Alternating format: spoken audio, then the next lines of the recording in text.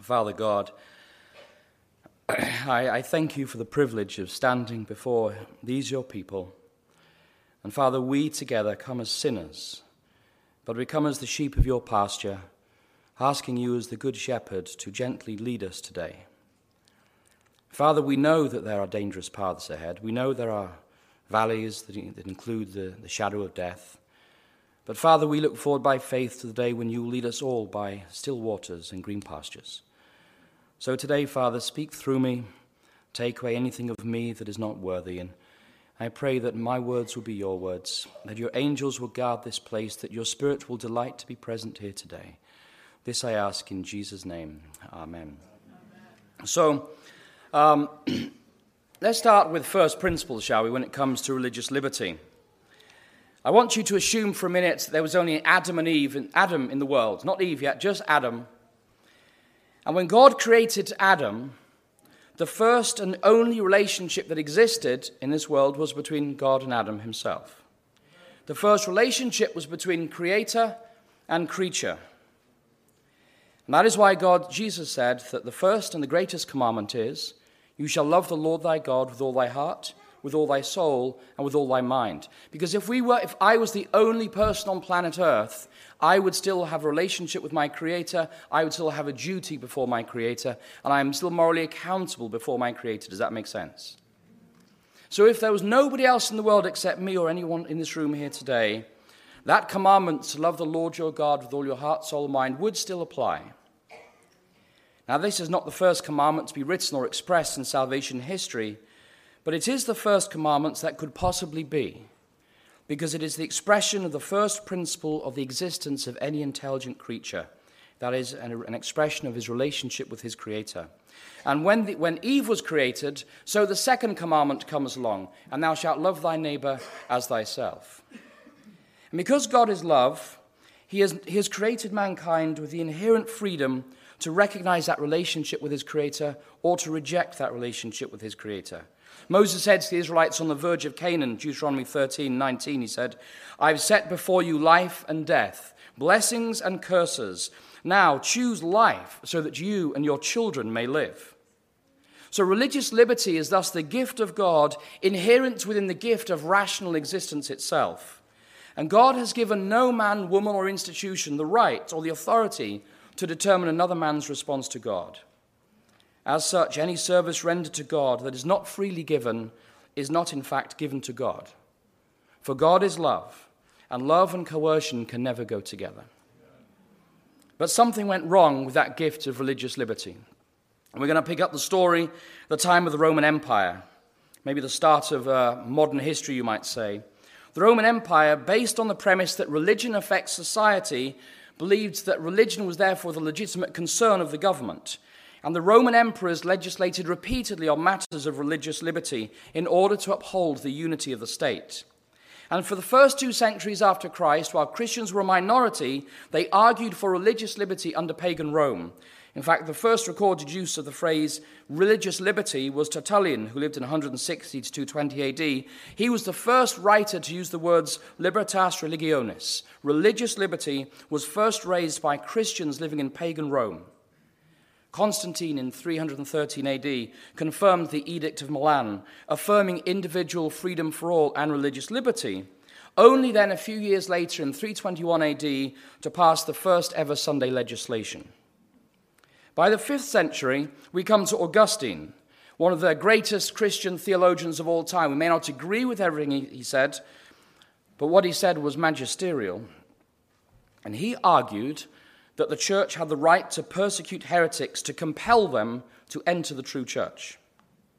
Now, he argued this from the parable of the banquet, Luke 14:16 through 24, where after the invited guests declined their invitations, the master sent out his servants to compel people to attend.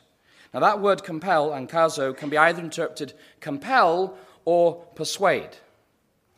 But Augustine interpreted that verse as God giving the church the right to compel people to enter the church. Why? Because when they enter the church, there they find salvation. And even if we have to torture you to get you into the church, it's for your own good. And that interpretation of Luke 14, 16 through 24, that the church has the right to compel people through torture, if necessary, to enter the body of Christ, because in the body of Christ they find eternal life, that has opened the way for the Inquisition of the Roman Catholic Church, and in England, where I come from the burning of heretics at the stake. In England, in Saxon England, 700 AD, the English king Inna. In 900 AD, Alfred the Great, who kicked the Danes out of England. King Athelstan in 924, they all passed Sunday laws as part of their national legislation. And it was based on the writings of Augustine that the church is required by the Master, Jesus, to compel people to enter the church because there they find salvation. And those Sunday laws became part of the English common law system. And in 1676, King Charles II passed a Sunday law in England prohibiting ordinary work on the Sunday. Now, this relates to us today because that Sunday law of 1676 was applied to the 13 American colonies. And so Sunday laws became part of the laws of the 13 American colonies almost from the get-go. It was only Rhode Island, established by Roger Williams, that guaranteed religious freedom through the constitutional separation of church and state. But after the American Revolution, which, as we all know, was a victory of English colonists against German mercenaries of George II, that's a joke, by the way. The American Revolution, I should say, not the English Revolution, at a federal level, the first amendment to the U.S. Constitution in 1791 was a well-known phrase, as Congress shall make no law respecting an establishment of religion or restricting the free exercise thereof. And that is not an absolute right. For instance, in America, you cannot offer your child as a sacrifice. You cannot participate in the Hindu practice of sati, the burning of widows or burning of young wives. You cannot, under U.S. federal law, take some narcotic substances and argue that it's the free exercise of religion. So even though this First Amendment exists, it is not an absolute right. It is a negotiated right that is always balanced against the wider needs of society. It is not an absolute right. But at both the state and the federal law level, in America there have been continual attempts to impose Sunday laws. During the so-called Blue Law persecutions of the late 1800s, 1878 to 1895, Adventists faced real persecution. Many were imprisoned, many faced large fines, and they were put into forced labor gangs. We call these things blue laws. They are colonial relics. They still exist on the laws of many states of the United States, within the United States. They have not been repealed, and they can be enforced at the discretion of judges. We still have blue laws in the United States today. They are a relic from colonialism, but Sunday laws do exist in many parts of the states. Now, America kind of was uncertain of itself, as most teenagers are as they grow to maturity. So as America grew to maturity as a nation, America was debating, are we a Christian nation or are we not a Christian nation?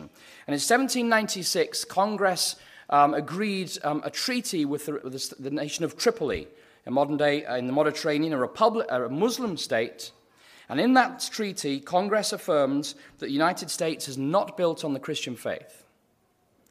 But then in 1892, the Supreme Court passed down a decision stating that the U.S. is, I quote, a Christian nation, end quote. And following that decision of the U.S. Supreme Court in 1892, there was the Chicago World Fair, here just down the road here, from 1892 to 1893.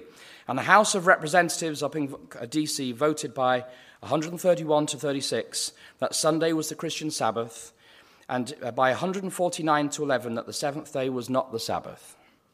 This has already been voted by the U.S. House of Representatives. During the 50 years after 1888, including the Blair Bill of 1888 and the Breckinridge Bill of 1890, more than 145 Sunday bills were presented in the U.S. Congress, but by God's grace, not one became law. But if you want to know what the U.S. House of Representatives thinks, it is still on the statutes. On the record of the votes, the U.S. House of Representatives voted that the seventh day is not the Sabbath.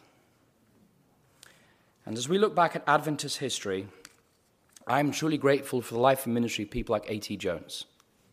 If you don't know the life and history of A.T. Jones, please educate yourself. Buy the book by George Knight. It's in the ABC. It's A Life of A.T. Jones. A.T. Jones was a whirlwind for religious liberty.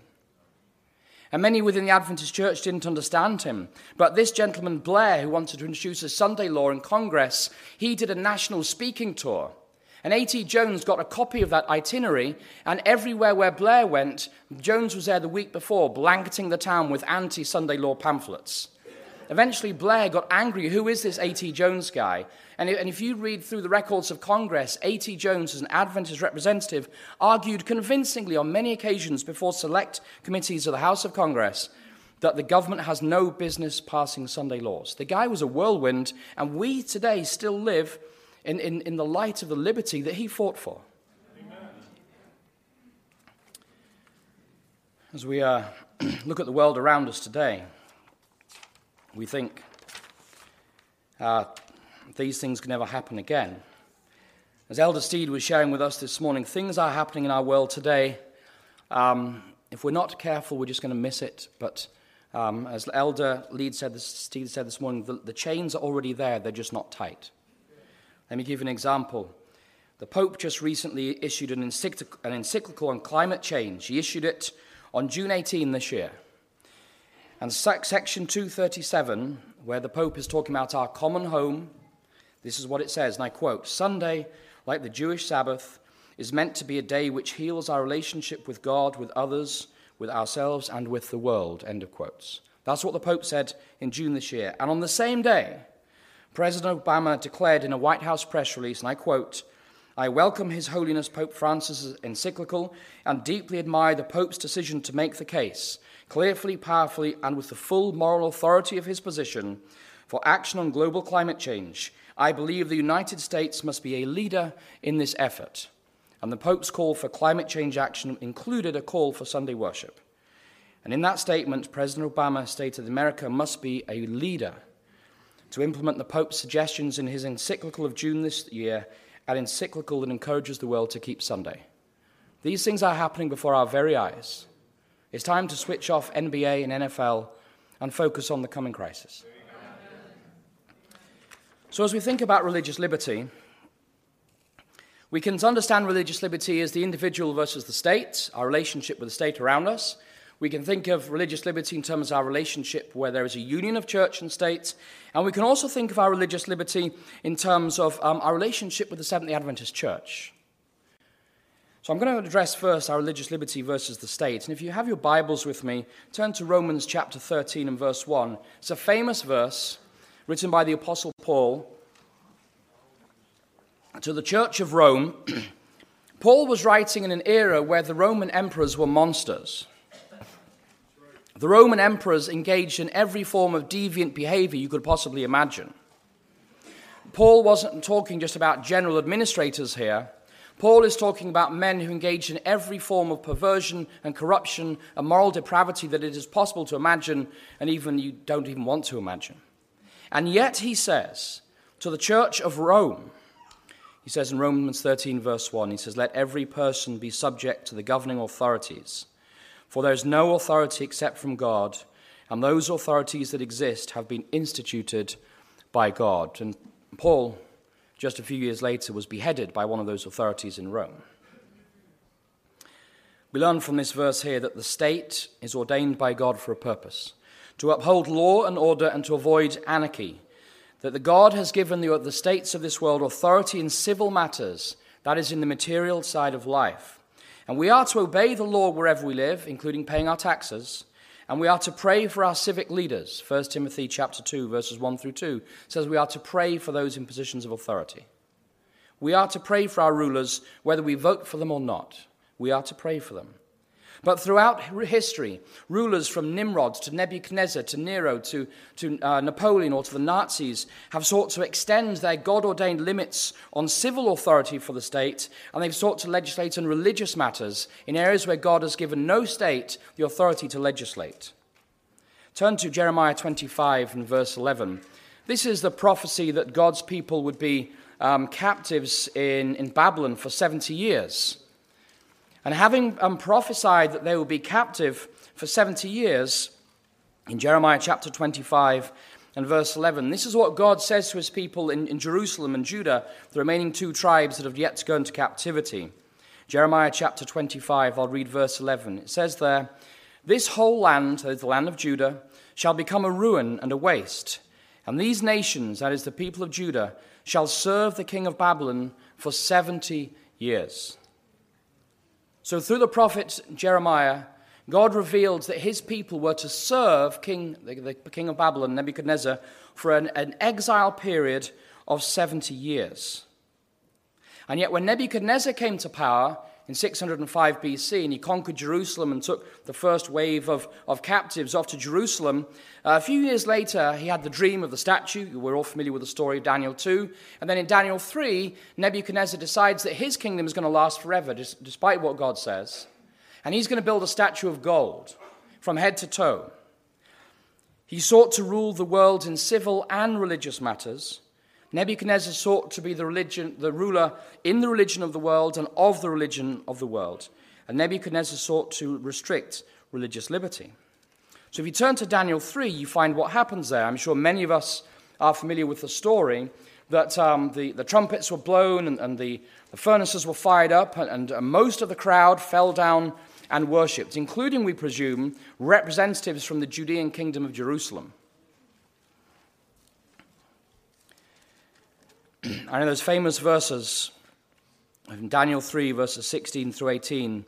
The three Hebrews, Shadrach, Meshach, and Abednego, they answer the king, who demands to know why they would not bow down to that statue. And they say, O Nebuchadnezzar, verse 16, we have no need to present a defense to you in this matter. If our God, whom we serve, is able to deliver us from the furnace of blazing fire and out of your hand, O king, let him deliver us. But if not, be it known to you, O king, that we will not serve your gods, and we will not worship the golden statue that you have set up. Can somebody say amen? Amen. Beautiful words. And so the king threw them into the fire. And he looks in the fire, and the three Hebrews are walking around in the fire. They haven't been consumed by the flames, and with them there is a fourth being. It's an angelic being. The king recognizes this is almost a divine being in the flames. And the story goes on in verse 24. King Nebuchadnezzar said, was it not 3 men that we threw bound into the fire? They answered the king, true, O king. And he replied, but I see 4 men unbound, walking in the middle of the fire, and they are not hurt. And the fourth has the appearance of a god. And so God had commanded the Israelites, when you go into captivity, you are to serve Nebuchadnezzar for 70 years. And when they got into captivity, and the king commanded them to bow down in false worship, those 3 Hebrews refused to bow. So the question was, when God said obey Nebuchadnezzar for 70 years, did he also mean in matters of religion? Absolutely not. Because Jesus delivered those 3 Hebrews in the fiery furnace and affirmed the principle that no authority has the right to legislate on religious matters. Yes, you are to serve the king of Babylon in civil matters, but no, you are not to bow down in false worship. And in verse 28, when the king pulls him out of the fire, it says there, Nebuchadnezzar said, blessed be the God of Shadrach, Meshach, and Abednego, who has sent his angel and delivered his servants who trusted in him. They disobeyed the king's command and yielded up their bodies rather than serve and worship any god except their own. Now the King James Version says there, they changed the king's word. Notice this, God confirmed in this story that Nebuchadnezzar had demanded obedience where he had no right to command. Before the principle of religious liberty, the first gift inherent in intelligent existence, even the king's command must change. When we turn to Daniel 6, this other encounter between faithful child of God and the state, we find the situation is reversed. In Daniel 3, you find that false worship is commanded, whereas in Daniel 6, you find that true worship is forbidden. And in Daniel chapter 6, the story of Daniel in the lion's den, many of us are familiar with the story. When the Babylonian Empire collapsed, the Medo-Persians took over. Daniel was asked to be the prime minister. He was blameless in all that he did. You might say he was the perfect politician. And the other administrators didn't like him because he wasn't corrupt. And so they sought every way they could to trap Daniel. And finally they decided that the only way to hurt Daniel was by encouraging the king to forbid the true worship of the living God. And so they said to the king in verse 6, it said, O king, Darius, live forever. Daniel 6, verse 7.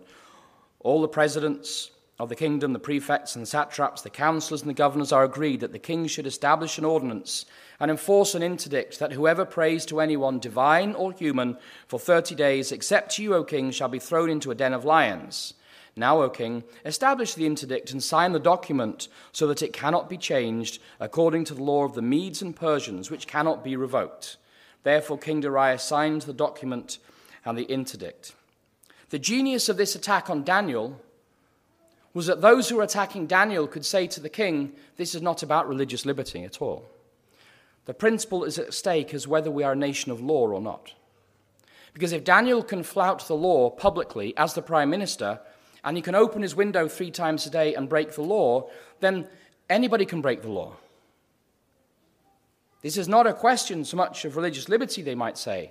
This is that we are a nation of law, and if the prime minister can openly flout the law, then anybody can openly flout the law, and the kingdom will degenerate into anarchy and chaos. The kingdom will come to an end. And so Daniel was thrown to the lions. But when he came out of that pit, in verse 21, notice what Daniel says to the king. He says, O king, live forever. This is to the king that's just thrown him to the lion's den, okay? And he's a gracious man, is our Daniel. O king, live forever. My God sent his angels and shut the lions' mouths so they would not hurt me. Because, notice what he says, before him, that is before God, I was found blameless. And before you, O king, I have done no wrong. Daniel had broken the law, but he affirms that before God he was blameless. So when the governments presume to legislate on religious matters, we are blameless before God when we break the law in order to uphold God's law. And then Daniel says, and before you, O king, I have done you no harm. I have done no wrong. So when we break laws that impinge on religious liberty, not only are we blameless before God, but those countries that impose laws on religious liberty, they're actually working against God. And when we disobey those laws, we're actually being a blessing to those countries. We do those countries no harm when we uphold the law of God. Before you, O king, said Daniel, I have done no wrong. So any law that touches religion is essentially invalid. For it is the law of God and not the word of any monarch or the law of any nation that is unchangeable. When we come to religious liberty and the union of church and state, well, the union of church and state goes back a long way. And perhaps the most stark example of the union of church and state was the crucifixion of our Savior Jesus Christ. If you turn in your Bibles to John chapter 19, you notice there that when the Jewish religious leaders wanted Jesus dead, they could find no reason for condemning him. They hired false witnesses, and the false witnesses could not agree with one another. And they slapped him and they beat him and they broke every judicial law of their own system. And finally they drag him before Pilate. And Pilate knows that they've handed him over because of envy. Pilate knows that Jesus is innocent. Pilate knows that Jesus has done no wrong, and that they're motivated not by a desire to uphold the law because Jesus has not broken any law, but they're motivated by envy. And finally, when Pilate realizes that he has no option, humanly speaking, but to agree to the crucifixion of Jesus, read it in John 19, verse 13, or verse 12. The Jews cried out, if you release this man, John 19, verse 12, you are no friend of the emperor. Everyone who claims to be a king sets him up against the emperor. The emperor was Tiberius. He was a sadist and a monster.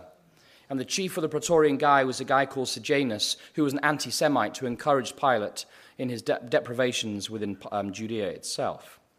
And Pilate knew that if Tiberius were to hear that he is no friend of the emperor, that in those days you didn't just get a pink slip. You may be beheaded at best. But when Pilate heard those words, verse 13, he brought Jesus outside and sat on the judge's bench at a place called the Stone Pavement, or in Hebrew, Gabbatha. Now it was the day of preparation for the Passover, and it was about noon. And he said to the Jews, here is your king. And they cried out, away with him, crucify him. Pilate asked them, shall I crucify your king? It's a brilliant question. Shall I crucify your king, says Pilate. And the response, they're backed into a corner. The chief priests answered, we have no king but the emperor. It was a formal renunciation of the Jews' hopes for a Messiah. They accepted human authority over the Jewish nation, and they abandoned their hope in the Messiah at that moment. So the church of its day, the Sanhedrin, united with the state of its day, the Roman state, in order to commit the greatest crime that's ever occurred on planet Earth, as the crucifixion of our Lord and Savior. And wherever church and state have been united, this union has proved nothing but a curse for suffering humanity. And that is why we as Adventists work for the separation of church and state. It's why we publish magazines like Liberty. Because we recognize from salvation history that when church and state are united, there is nothing but evil for God's people and for all people. So on your way out today, pick up a copy of Liberty. They're on the back there, on the table on the back, and learn more about principles of religious liberty. If you turn to Acts 5, verse 27 and 29, the apostles speak a very clear principle here. It's a principle I learnt from my parents as a young man. It's a principle that has served me well in life. It's a principle that will serve us well as we go through the winter of Earth's existence. Acts chapter 5 and verse 29. Well, here the Sanhedrin are commanding the apostles not to proclaim the good news of Jesus Christ. And the apostles respond. They say, but Peter and the apostles answered, verse 29, we must obey God rather than man. It's a simple, clear principle. But if I'm to obey God, it presumes that I actually know what God's will in the matter is, does it not? I cannot say I must obey God rather than man. I know what man's will is, but what is God's will? So am I taking the time to find God's will for me in my life? It's easy to quote this verse, I must obey God rather than man, but if I have no idea what God's will is, it's kind of a pointless statement. We are, as the Bereans were, to be more noble than the other Jews of their area. We are to study the scriptures day by day to see whether what you hear even this morning is true or not. We ought to have an intelligent faith that give an answer for what we believe and why we believe and in whom we believe. So we can say we obey God rather than man, but we need to know what God's will is. And we need to be searching for that will. And searching for that will is like searching for the pearl of great treasure. The kingdom of God is not the pearl, but it is the experience of searching for it. As we search day by day for that pearl of great treasure, God brings us insights and wisdom that we would never otherwise have. So brothers and sisters, as we live through this coming day, this week, this month, this year, make it your objective to know God's will in your life. Oftentimes we know what God's will is, we just don't want to follow it. Oftentimes people say, Pastor, I have a dilemma. I don't know what to do about it. And within a couple of seconds, you know that they know exactly what God's will on the matter is. But they're searching scriptures for a get-out clause they've somehow missed. When we sit down to read the scriptures, before we sit down, we should say, God, whatever you reveal to me now, give me the courage to follow through with it. Because then we are emotionally and spiritually ready to follow through with what God reveals to us. And these may be little things, but the cumulative impact of little things is a sanctified life.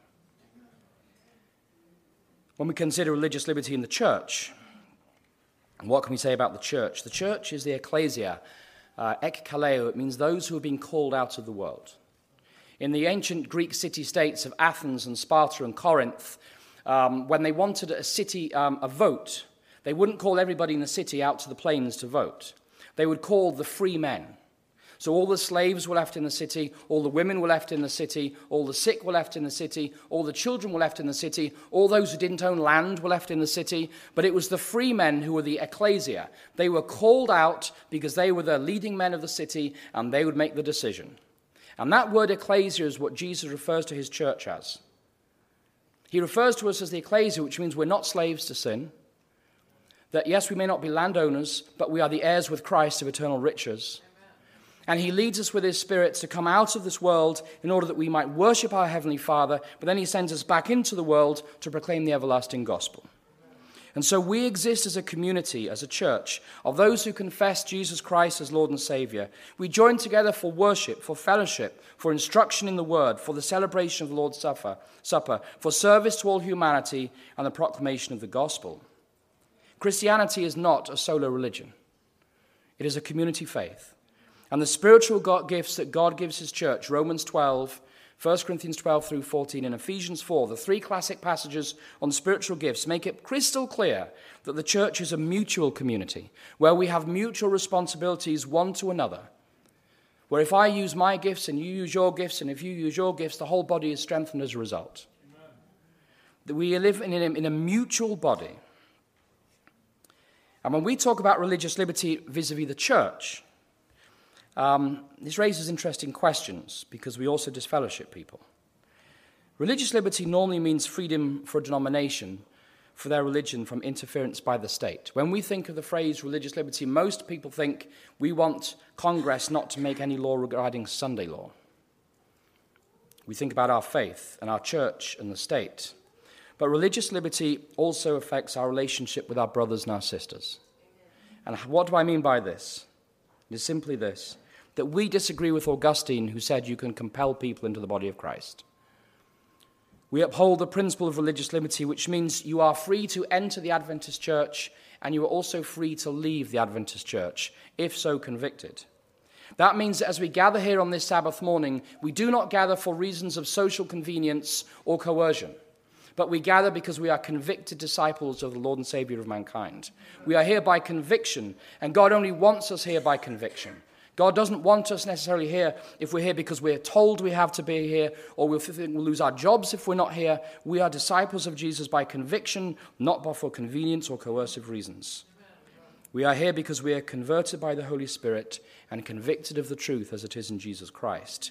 And because of that, in 1 Peter 3, verse 15, if you turn with me in your Bibles to James, Peter, John, 1 Peter chapter 3, and verse 15, right near the end of your Bibles, you've got James, Peter, John, Jude, and Revelation, so just a few pages back from Revelation. In 1 Peter chapter 3, and verse 15, we read there, it says, the second half of the verse, 1 Peter 3 and verse 15, Peter says, always be ready to make your defense to anyone who demands from you an accounting for the hope that is in you. Does he say occasionally? Or when prepared? No. We are always to be able to make a defense. You say, well, I'm not that well prepared. Well, I downloaded an app the other day. They shared it at the GC session. If I can find it here. It's free. And here it is. It's called Sharing Hope. You can download it for free. It'll take you 30 seconds when you get home this afternoon. When you download Sharing Hope, it has the entire Conflict of the Ages series on it. And it has a bunch of glow tracts. So if you're sitting on a plane or in the coach going to O'Hare or you're in Walmart and someone asks you a question, you may not think I have the answers right now, but you have a smartphone and you have this app. You say, give me your email address, and you can send them the web link to an incredible document. We can all be prepared and be intentional about sharing our faith.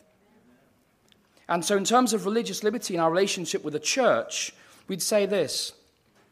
We are to know for ourselves what we believe, why we believe it, and whom we believe. And God wants us to be convicted and converted, not here by coercion or by convenience. But when we talk about religious liberty, we also recognize that in the world today, we live in a fast-changing world. This here is the Sharia law. Now, you may not want it for Christmas, but it's a great read, actually. It's like Leviticus on steroids.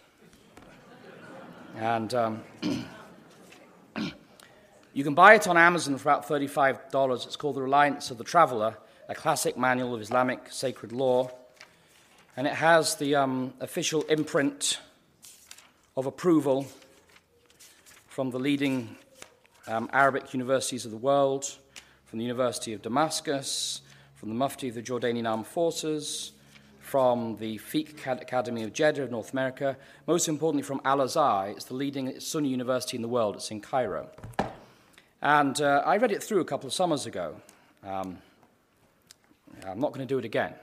But this is the fastest growing faith in the world, so they say. Well, it would be, because if anybody leaves, they get killed. So if we had only people joining the Adventist Church, we'd also be the fastest growing faith in the world.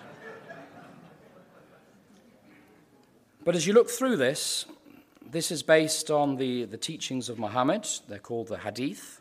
this is mostly where the Sharia comes from, the goal of Islam is to bring the whole world under Sharia law. This is the Sharia law. The Sharia law says a number of things here. When it's okay to punish a Muslim, when it's not okay to punish a Muslim. One of the reasons why it is not okay to punish a Muslim, I'm going to quote, is a Muslim for killing a non-Muslim. That means in Islamic holy law, if a Muslim kills you, they are blameless in Muslim thought. Secondly, a father or a mother for killing their offspring, known as an honor killing. It is a blameless thing in Islamic holy law. Apostasy from Islam says when a person who has reached puberty and is sane voluntarily apostatizes from Islam, he deserves to be killed. You may dialogue with him, but if he refuses, he is to be immediately killed, etc., etc. And there are pages and pages and pages of when you can kill people, all listed in the church manual for the fastest growing faith in the world today. We are living in a world where people are being denied increasingly basic principles of religious liberty. But religious liberty is like a Christmas gift. What do I mean by that? Well, Christmas is coming up, and I know for many children this is a time of great excitement, is it not? For me, it's a time of trepidation. I'm wondering about my bank account in January. My father used to call my uncle about 3 weeks before Christmas when we were living in England, his twin brother. I'm a twin, he's a twin. And we knew what that phone call meant. The phone call meant, we'll just have a moratorium on presents this year. And as kids, we were just distraught by this moratorium on presents. And so we'd negotiate for can we spend like $3 each on a present? And so we'd give each other a pen or something like that. But religious liberty is like a Christmas present. That is, it's no use when it's sitting unpacked. If I have a Christmas present this year, and I believe I will get one, hopefully, I trust I will, I'm not going to leave it unwrapped, sitting under my bed. I'm going to open it up. Because a Christmas present is a beautiful thing, but it has to be unwrapped, and it has to be experienced, doesn't it? And religious liberty is a bit like that. We may say, I want my religious liberty, and the government is interfering with my religious liberty, and the Pope is working behind the scenes to restrict my religious liberty, all of which is true, but we have religious liberty right now in the States, do we not? And to say, I want religious liberty while refusing to use that religious liberty is like having the cars to a Ferrari and never wanting to drive it. It's meaningless. So, while we may talk about religious liberty as a concept, we need to ask ourselves, what are our responsibilities as people today who enjoy religious liberty? Let's open that present a bit. There are 3 dimensions I want to explore here. One is that as we have religious liberty, we live for the lost. As citizens of the United States, we support religious liberty today because we do defend the US Constitution, the Bill of Rights, and the First Amendment. And in doing so, we defend the very best of human civilization. Okay, I'm a Brit, I'm saying this, but this is absolutely true. You cannot read the Gettysburg Address or the Bill of Rights without being deeply moved inside. These are some of the finest documents in human history. And though I'm not a US citizen yet, as I live here, I do uphold the Bill of Rights and the First Amendment and the US Constitution. And in so doing, we defend the inherent dignity of every human being as a created child of God. But broader than being US citizens, as members of the human race, we uphold the UN Declaration of Human Rights, which states in Article 18, and I quote, "Everyone has the right to freedom of thought, conscience, and religion. This includes the freedom to change his religion or belief," end quote. That is not a quote that most of the world accepts today, but it is in the UN Declaration of Human Rights, to which the United States is a signatory. And as Adventists, we support religious liberty today because it is God's inherent gift to his creation, and no man has the right to limit God's gift to another man. We uphold the gift of religious liberty because it is absolutely necessary for us to fulfill our prophetic mission to make disciples of all nations. If we're to reap a harvest from every field in the world, we need access to the field to sow the seed in every field of the world. And so therefore we do work for religious liberty. But if you turn to Proverbs 30 in verse 8, you'll see that religious liberty goes beyond this. As we live for the lost, as Seventh-day Adventists today, in a world where the storm clouds are gathering and the mist is gathering, and people no longer know their histories or no longer read Bibles. In Proverbs chapter 30 and verse 8, Proverbs 31 and verse 8. My apologies. Proverbs 31 and verse 8. Notice what the wisest man who ever lived had to say. Proverbs 31 and verse 8 says, "Speak out for those who cannot speak. Speak for the rights of all the destitute." We are not called to be a comfortable middle-class church, assuming that because we're okay, then everybody else must be okay as well. We worship God according to our conscience. We honor the first commandment, love Lord thy God with all thy heart and soul and mind. And in response, God says, now follow the second commandment, which is to love your neighbor as yourself. And it's precisely because we uphold the principle of religious liberty that we cannot preach on religious liberty, but be silent on segregated or marginalized communities, or children who are going to bed hungry, or women and girls who are victims of trafficking, or be silent while single parents are struggling to make it, not through the month, but through the day. Precisely because religious liberty is our spiritual birthright, we as Adventists are called to speak up not just about salvation and fraternity, but to minister to those today who are caught in family breakdown, environmental degradation, moral chaos, systemic social injustice, and human trafficking. The list could go on. Now, I'm not a socialist, but we do have responsibilities to our brother and our sister. What does this mean in practice? Well, a number of years ago in Cyprus, there was a young girl who started coming to church in Nicosia. And she was always very quiet. And I noticed one Sabbath that she had bruising across her neck, like someone put her hands around her throat. And so we started talking with her, like, what's going on with your life here? Who are you and where have you come from? And it turned out she was a victim of trafficking. She'd answered a job advert in Cyprus for a waitress and had been put to work in another type of profession. And she was an Adventist. And they took her passport, they knew she couldn't leave the country, and they gave her Sabbaths off to come and worship God. The fact that she was in church was a minor miracle. So a couple of us gathered together. We said, well, after potluck, we'll go home to our homes, and she goes back to where she's working. And what are we going to do about this? Do we have a responsibility? Absolutely. So we said to her, look, we're going to buy you a ticket, a one-way ticket to your home country. And when you come to church next week, we want you to bring, if you can get your passport, that's all you need, your passport. We will get you out of this country. And she was being held there by a local mafia group. She was really scared, and then we became really scared. We said, no, we're going to do this. And so the following Sabbath afternoon, she didn't come to church. We drove by and knocked on the door of this place of work. And she answered the door and she says, I've got my passport. So let's get in the car. This is kind of like movies. We were wearing baseball caps and sunglasses, okay? Myself and my friend, we did not want to be recognized by the mafia. The Russian mafia is very powerful in Cyprus. It's where girls are broken in before they get put to work in Western Europe. We put her in the car and we drove as fast as we could to the airport. We got to the airport there in Limassol and we said, give us your cell phone. We got the SIM card out and destroyed it so nobody can trace it back to us. And we put her on a plane and said, never come back here again. Go back to your parents. Now, I have a daughter, and if you ever see my daughter in that position, you do the same for me, would you? We are called to minister to those who are caught up in the evil of this world, precisely because we believe in religious liberty.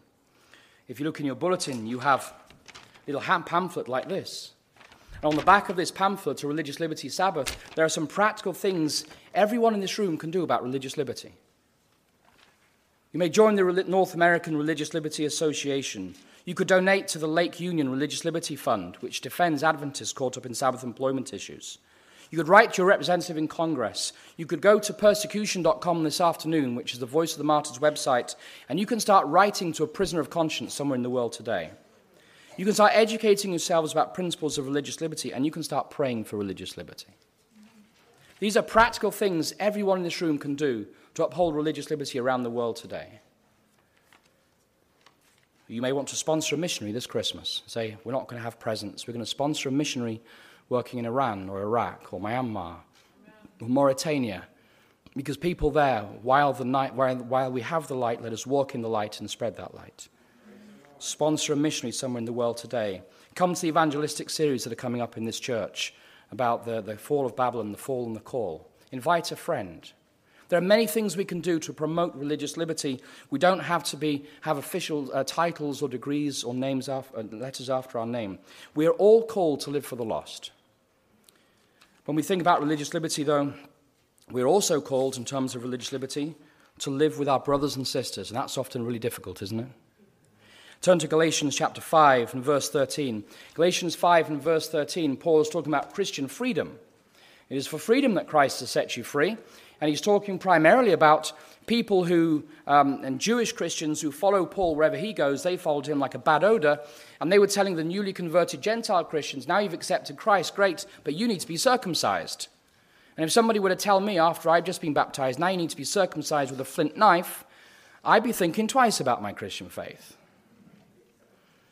Paul says, I wish they'd go the whole way and castrate themselves. I mean, he's kind of angry in the text here. But look at Galatians 5 and verse 13. Paul says to brothers and sisters to us today, as we live the principle of religious liberty with our brothers and sisters, he says, for you were called to freedom, brothers and sisters. Only do not use your freedom as an opportunity for self-indulgence, but through love become slaves one to another. So if we are to express religious liberty to the world, we are to live for the lost. If we're to express religious liberty within the four walls of this church here today, then we are to express that freedom by serving one another in love. And if you take the time and look up the phrase one another or each other in the New Testament, you'll discover dozens and dozens and dozens of commands of how you express that love one to another. Here's a selection. We are to have peace with one another, Mark 9:50. We're to serve one another, Galatians 5:13. We're to show kindly affection to one another, in honor giving preference one to another, Romans 12:10. We're not to put a stumbling block in front of somebody else, Romans 14:13. We are to be of the same mind as one another. We are not to set our minds on high things, but to associate with the humble. We are to submit to one another in the fear of the Lord, Ephesians 5:21. We're to receive one another just as Christ received us, Romans 15:7. We're to bear one another's burdens, Galatians 6:2. We're to be kind to one another, tender-hearted, forgiving one another, Ephesians 4:32. We're to speak to one another in psalms and hymns and spiritual songs, singing and making melody in our hearts to Jesus, Ephesians 5:19. We're to encourage one another daily, Hebrews 3:13. We're not to lie to one another. We are to bear one another up, forgiving one another, Colossians 3:9. We are to build one another, 1 Thessalonians 5:11. We're to remain in fellowship with one another, 1 Thessalonians 5:11. I can get lost in this stuff here. We're not to speak evil or grumble against one another. We're not to dine on the preacher's flesh. We call ourselves vegetarians, but we dine on his flesh over our Sabbath lunch.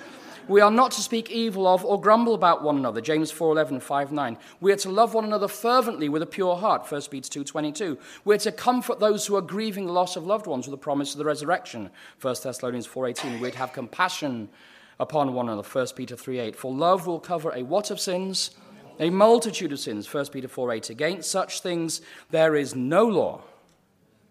So if we were to ask ourselves, how do I live this principle of religious liberty vis-a-vis my brothers and sisters? I'd like to challenge us all this week. Think of somebody in this congregation that you know is struggling. Can you think of somebody? Can you think of somebody right now who's struggling with lack of finances? Maybe they're a single parent. Maybe they're struggling with their studies. Maybe their relative is in hospital. Maybe the marriage isn't as good on the inside as it appears from the outside. Can you think of somebody like that right now? Well, sometime during this week, give that person a call and pray with them. Send them a note of encouragement. Don't send a text. Send them a card. Write it out personally. Put it in the mail. A card is always much more beautiful than a text. Pray for that person. Offer to help them with their shopping. Offer to mow their lawn for them. Whatever it is, serve that person in love this week. And if 300 people here this morning serve 300 other people sometime during this week, Berrien Springs, the atmosphere will lift. And people will know that we are disciples, not because of our doctrines, but by the love we have one for another. So will you do that this week? Will you contact just one person, and give them a word of encouragement, give them a phone call, give them a hug, preferably someone of the same gender, I hope. Okay, but whatever it may be, encourage somebody this week. Live for somebody else. Live with your brothers and sisters. And finally, we are to live for the lost. We're to live with our brothers and sisters. And finally, we are to live before God, because the bottom line is this. Religious liberty is a call for each one of us to surrender our lives to Jesus Christ. In the final struggle between good and evil, The proclamation of the three angels' messages presupposes that whatever other freedoms have been taken away, freedoms to buy, freedoms to sell, freedoms of assembly, of speech, of fair trial or impartial juries, whatever other freedoms are taken away, the book of Revelation tells us that the freedom to respond to the three angels' messages is the final freedom that no government can ever take away. We can still respond. There may be consequences, but the essential freedom remains until the close of probation. And that freedom applies to us today. Today, we are either free to respond to God with verbal confession of our sins, with a desire for Jesus to give us victory over our sins, with a call on God to give us the strength to turn away from this way of life to a new way of life that's called repentance. Today we can ask Jesus to be the Lord of our lives once again. Or today we can choose to enthrone self on our hearts and turn away the offer of God's mercy that comes to us through this pulpit. The Bible never says tomorrow is the day of salvation. Today and now is the hour of salvation. The last appeal in Scripture is this, that anyone who wishes take the water of life as a gift, Revelation 22:17. And that offer presupposes that we have the ability to reject that offer of mercy or to accept it. How will you respond? Revelation 3:20, our scripture reading read for us this morning. Behold, I stand at the door and knock. If any man hear my voice and open the door, I will come into him and will sup with him, and he with me. How do you respond to that invitation of Jesus Christ today? Jesus is coming soon, of that I'm convinced. He's coming soon. And are we ready to meet him? You say, what does it mean to be ready to meet Jesus? It means this: I stand before you, God, with no sense of my own goodness, but I trust solely and exclusively in the merits of my Savior, Jesus Christ. Are you ready to meet Jesus today? Have you confessed those sins that are cherished and hidden in your lives? Or will you say that tomorrow is my day of salvation and tomorrow may never come for you? Will you choose to leave this house of prayer today to eternal destruction? Or do you choose to put Jesus on the throne of your lives? How will you respond?